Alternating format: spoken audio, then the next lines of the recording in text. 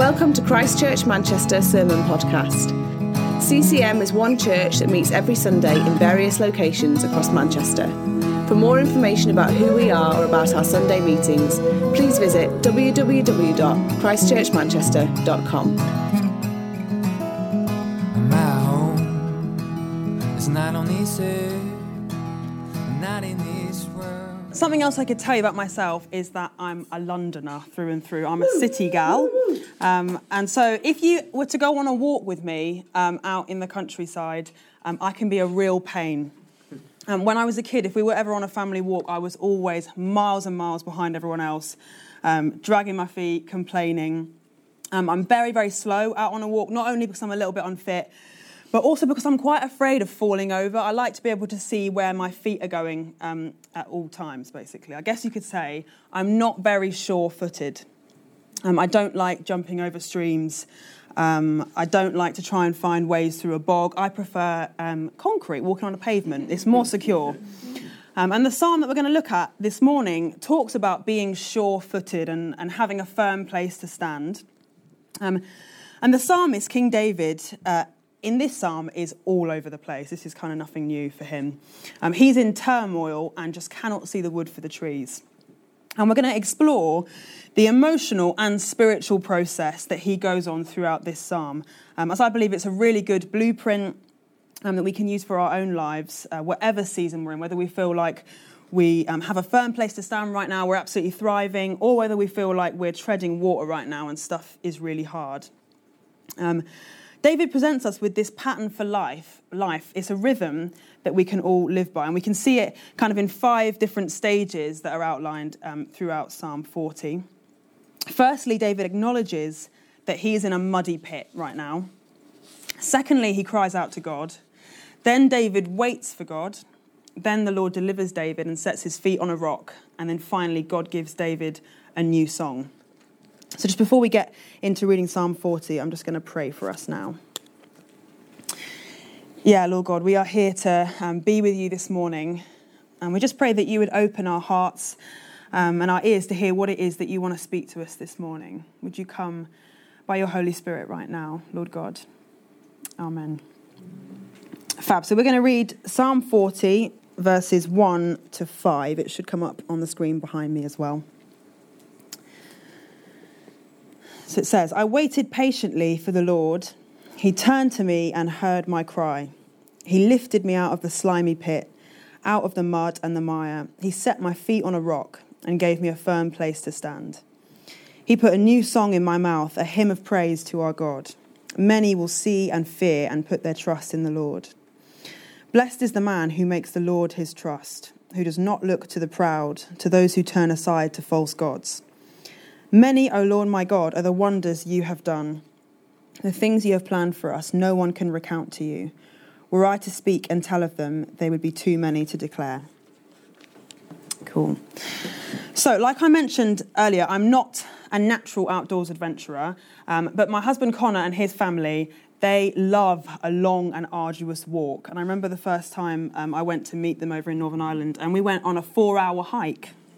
I literally felt as though we had walked across the whole of Ireland. By the end of this walk, we crossed forest, streams, we walked the length of a really long beach up a cliff, and then it all over again to get back down to the car. And because I was trying to make a really good impression on his parents and show them, like, yeah, I'm sporty, like, I'm really fit, I can survive 4 hours without a snack, I didn't say anything about my tiredness. I didn't kind of tell them the reality of my state of being. And I'm telling this story because I think we can often do the same thing with our spiritual or emotional states of being. We can be too ashamed to even let our closest people know that we're struggling or know that we need help. We want to make a good impression, don't we? And very often we can do the same thing with God. Perhaps we want to show God that we have it all together, that we can handle things on our own, and we're too proud to admit that place that we're in. Or perhaps we're simply oblivious to our emotions. We've denied them, we've stuffed them for too long, and so now we no longer feel that much at all. But the first thing that I think we can gather from this psalm is that this wasn't a weakness that King David had at all. He was in a bleak position, but he lets God know, and he lets us know in this psalm that this is the case. He describes that he's in the pit right now, and not just a pit, it's a slimy pit. He doesn't specify exactly what this situation is, but a pit is a dark place, right? And you can get trapped in a pit. And so this is where David's at. This guy is facing something big and dark, but yet he wasn't too proud or too ashamed to share about it. So the first thing he does is he recognises the place he was in. He knew his situation was difficult, and he acknowledged this to himself and before God. Throughout the Bible, the words destruction and desolate are often used to describe roaring waves or storms. And David is going through a storm. His circumstances are making him feel overwhelmed and terrified.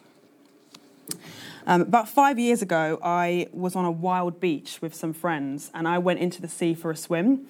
And when I got in the sea, it was completely calm and really fun and pleasant to be in. And like you might hear about happening in the sea sometimes, all of a sudden, the sea just turned on me. Suddenly, there were huge waves that took me out one after the other, and I got dragged quite far out to sea. I remember feeling like I was in a washing machine, kind of doing somersaults under the water until I didn't know which direction was up. It felt as though I'd been in this washing machine for hours. It was probably only about 5 minutes in total, but I was convinced in those 5 minutes that this was the end of my life, basically. I didn't see how I was going to make it back to the shore, and I was getting more and more tired trying to fight back the waves. Absolutely terrifying ordeal. Eventually, made it back, ended up sat on the shore with tangled and matted hair, blood all up my arms and legs from where the kind of rocks and bracken had scratched me under the water. It was absolutely terrifying. But as you can see, I'm still here and live to tell the tale. But I imagine for many of us, we either will have done, or we will at some point, reach that place of fear or feeling stuck in a situation. Perhaps it won't be a life or death situation, but metaphorically, we will all go through storms, like I was, under the water, fearful and trapped between the waves. God, where are you? I can't see which way is up. I don't know what to do. Perhaps it's a season of grief, of loss, or addiction, or an unexpected job loss and financial difficulty. There are so many times in our lives when we can end up feeling lost and confused and even quite depressed by our own situations. And even if this isn't your reality right now, it probably will be at some point. C.S. Lewis wrote, "Try to exclude the possibility of suffering, which the order of nature and the existence of free wills involve, and you find that you've excluded life itself." Now, this is not to be discouraging or depressing. It is just true that throughout our lives, we can expect to have hard times and to go through storms. And then alongside this picture, there's this idea of the mud and the mire. It's a sense of being stuck in a place of helplessness and hopelessness and wondering whether, even if you did ask God for help at this point, would he really be able to? You're too stuck. Your feet are deeply entrenched in the mud. Is there anything that he can really do at this point? And so knowing David's context of being in this pit and being stuck, the next thing that we learn is that we must cry out to God like David did when we're in these seasons. He's acknowledged where he's at, and now he cries out to God. In verse 1, it says, "I waited patiently for the Lord. He inclined to me and heard my cry." One of the reasons that God loved David so much was because he cried out to him so much. This guy knew how to get his emotions out to God. In Psalm 6, he writes, "I'm weary with my mourning. Every night I flood my bed with tears. I drench my couch with weeping." I don't know if anyone's ever been there. I definitely have. David didn't just put his best prayers together and try to impress God with his stiff upper lip, his kind of Britishness and maybe elegant language in his prayers. David got it all out, the good, the bad, and the really ugly. He recognised in front of God, look, this is where I'm at. It's not pretty, but I'm here. I'm in this mess. Please save me. I feel like I can identify a little bit with David's level of emotional volatility. I'm quite a deep feeler, but when I feel as though my emotions are beginning to control me and not the other way round, I know I need to go and be with God. He is not afraid of my anger. He's not afraid of my hopelessness or my fear. We don't need to tie up our emotions really nicely with a bow to make them acceptable to God. He wants our reality, and he wants our raw emotion so that he can take them and help us through. Perhaps you're sat here right now thinking, this sounds great, but I generally don't really feel that much that often. I don't identify with David's emotional roller coaster, and that is okay. But God is an emotional God. He's made us in his image, and so actually we do all have emotions. He's given us emotions and wants you to access them so that you can know when you've reached a pit. I think often in Christian contexts, especially in the UK, it can be easy to push down emotions because we kind of condemn our emotions because we believe that God's got it right. We don't want to focus too much on them so that we're not led by them, which is true. But actually, I would argue as well that our emotions are a gift from God that help us indicate where we're at. And until we get to know ourselves and what's going on for us internally, it will be hard for us to know the voice of God. Pete Scazzero wrote a fantastic book called Emotionally Healthy Spirituality, and he wrote in it, ignoring our emotions is turning our back on reality. Listening to our emotions ushers us into reality, and reality is where we meet God. Emotions are the language of the soul. They are the cry that gives the heart a voice. They're a fantastic tool that we can utilise, that God has given us all, that tell us where we're at. We can't be controlled or led by them, but we can see them a little bit like a light that comes on your car dashboard that indicates maybe that there's a problem. Our emotions aren't something to be scared of. They simply point to something deeper. American pastor and teacher Benny Phillips said, the Psalms don't teach us to deny our feelings and therefore please God. We are encouraged to engage with God on whatever issues are going on in our lives. God's desire is for us to open the window of our soul and engage in the emotional struggle with him until we understand where our heart is on issues.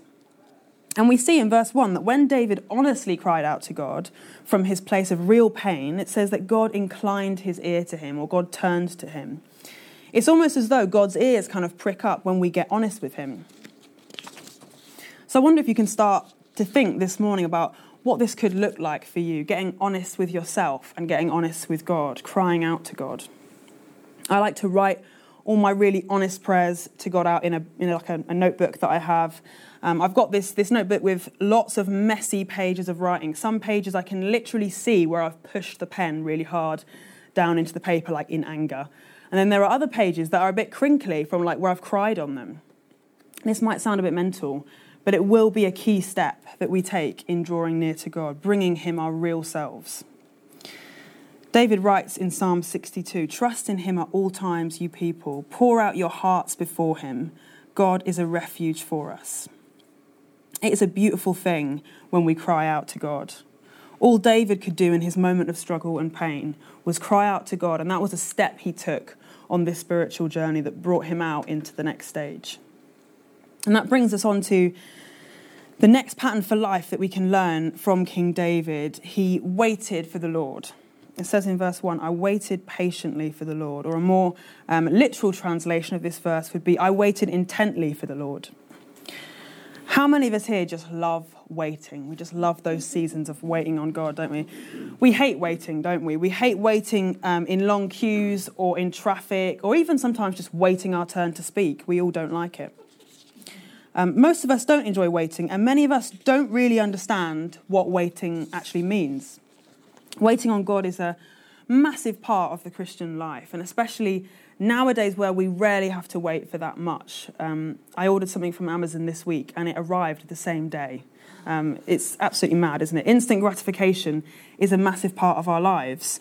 And this theme of David waiting for the Lord, it has been common, especially in the last few Psalms. In the previous Psalm, David waited upon the Lord without immediate answer. But here, we have the answer in this psalm. It's stated, it says, he inclined to me and he heard my cry. We know that David was a bit of a waiting connoisseur. Between the ages of 12 and 16, David was anointed to be the next king of Israel. But then for the next 10 years, he had to flee the current king before he was actually crowned king. He suffered loads of dangerous and terrifying situations in which he just had to trust that God would bring him through. And this is so important for us. It teaches us that even when God's help or his coming through feels really delayed, we can draw no deadlines for God. He does as he pleases when he pleases. So how do we wait well? David knew how to wait well. He says in verse 4 and 5, Blessed is the man who makes the Lord his trust, who does not look to the proud, to those who turn aside to false gods. Many, O Lord, are the wonders you have done. David recognises that God, and only God, is his place of safety. And then he kind of begins to recount the things that God has done in his life. In our waiting, we must turn to God. We must be persistent in prayer to see breakthroughs in our situations. And we can worship God and thank him for all he's done while we wait. This psalm teaches us to wait with humility and with hope. I think humble people can wait really well. Pride says, I deserve this now. And humility says, I don't deserve anything, but God knows what I need. When we're full of pride, waiting becomes a lot harder. We want things to happen on our schedule and on our terms, and so we feel indignant and angry with God when that doesn't happen.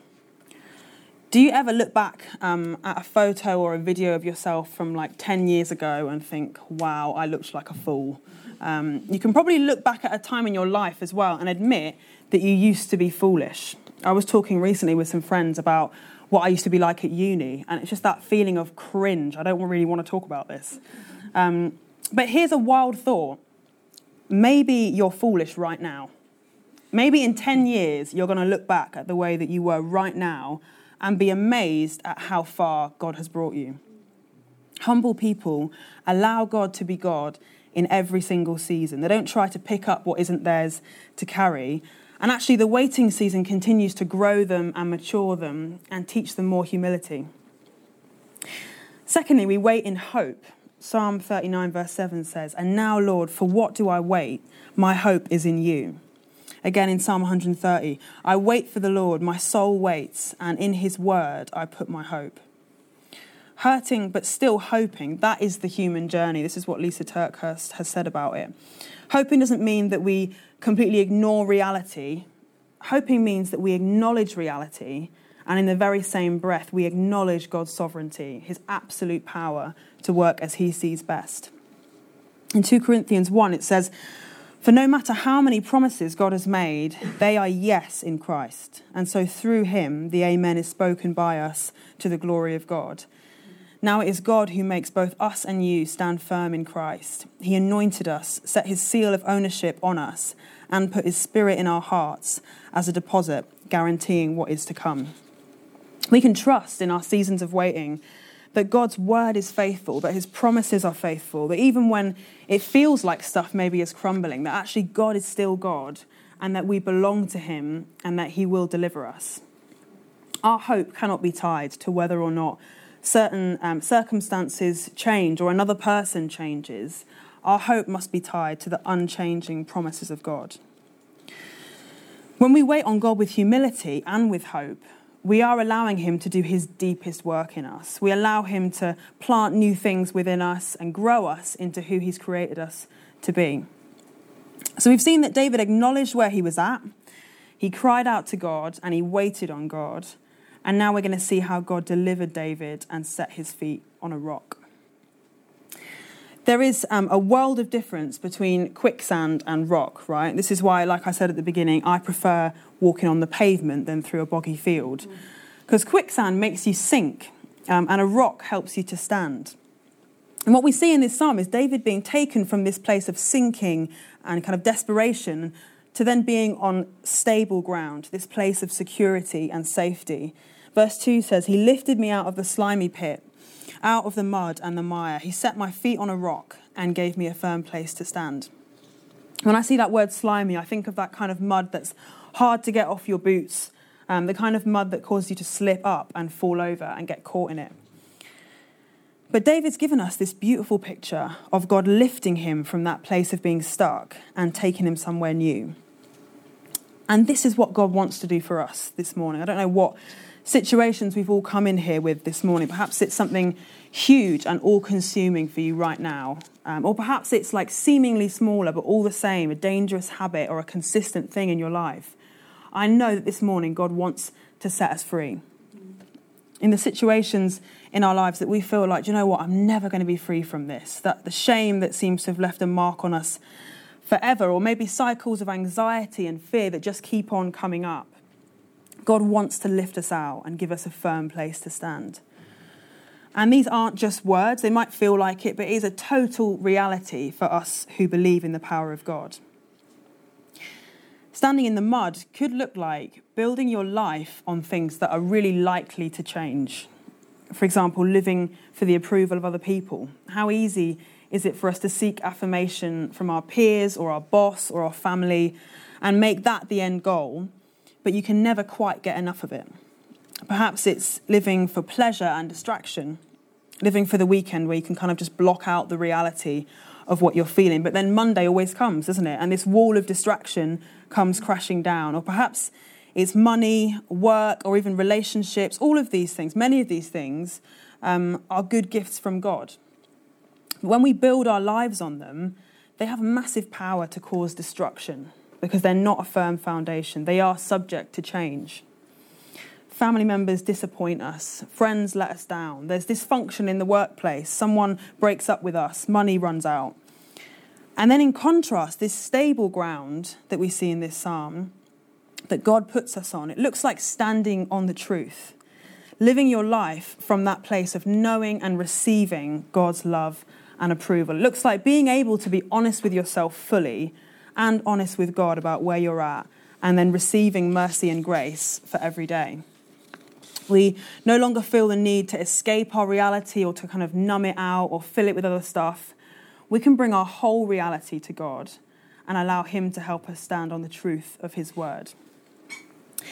But sometimes I think when God lifts us out of the pit, we can be quite good at climbing back into it. I know this is definitely true for me. Sometimes that pit can actually feel enticingly comfortable, whether it's a habit or a way of thinking or even maybe a relationship. Sometimes we just fall back in, don't we? We can become a bit like the children of Egypt and we say, oh, God, send me back to slavery. I had it better there. I need more than what you've provided for me right now.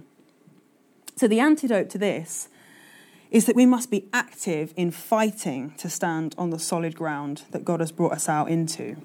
And this word set, where it says he set my feet on a rock, in the original language, it means to arise or to take a stand. Now, this will be the first and potentially last time I ever use a football analogy, as football ain't my thing. But I do love this story that someone who loves football told me about. This guy, Graham Souness, is a Scottish ex-footballer and then manager as well. And he apparently has always been a bit of a hot-headed guy. And he goes to manage this match for his team, who are playing in Turkey, and they're playing on the home turf of the rival team. So I think this would technically be an away game for them. Who knows? I don't know. But anyway, they're on enemy territory and the stakes are really high. And Souness's team end up winning. So massive victory for them. And when they're celebrating their victory, Souness, this manager, in his excitement, storms onto the pitch. And in the centre circle of the pitch, he plants the flag of their team. And then this then sets off a riot in the stadium and it's very, very violent. Souness planted a victory flag in the centre of the chaos. And maybe he was doing it just to be controversial and annoying, or perhaps he was symbolising the victory that had already been won. There's an activeness in standing firm on the rock that God has given us, and we need to take a stand. I wonder what situations that we need to plant God's victory flag on. Where do we need to fight back against what the enemy would love to do by saying, nope, God has already won the victory. My God has already planted a flag over this situation. How tempting is it for us to cower and run away in fear when we come face to face with our struggle? But God gives us his authority and he calls us to take a stand. He's given us a firm place to stand. Now we must choose to stand on it.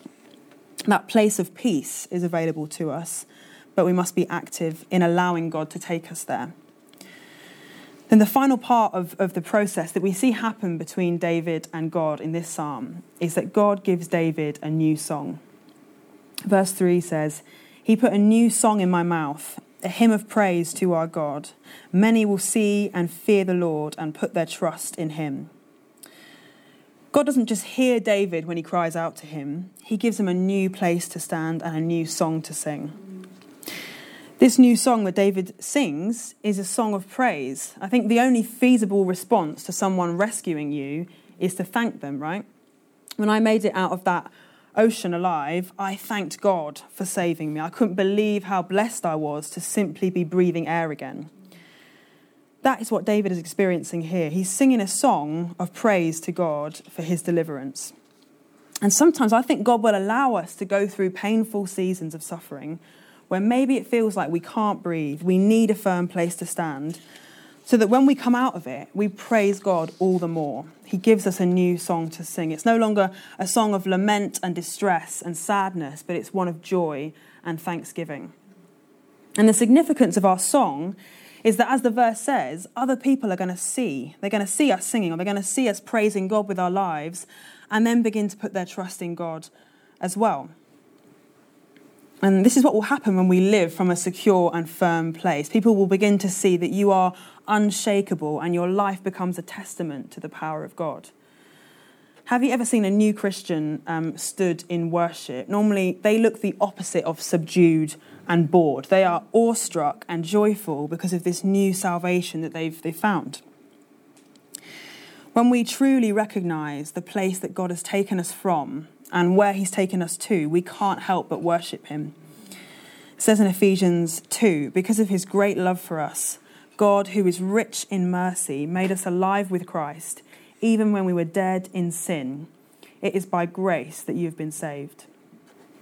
Because of what Jesus did on the cross, we have been given a free pass from death to life. It's incredible. This is something to sing about, isn't it? So we've gone through each of these 5 stages of David's process with God. We've seen that we must first acknowledge where we're at. We then cry out honestly to God. We wait on God. We stand firm on the rock that is Christ. And finally, we worship God with the new song that he's given us. Yeah, this week, as I was writing my preach, what stood out to me was this word set. He set my feet on a rock. And the fact that in that original language, it means to take a stand or to arise. And there is an activeness in this for us. And so I just want us to maybe close our eyes right now and just bring to mind maybe what those situations or pits that we feel like we're in are, where we need to take a stand against what the enemy would love to do in our lives. In what situations do we need to plant our feet on the ground and stand on the truth, plant that victory flag like that football manager did?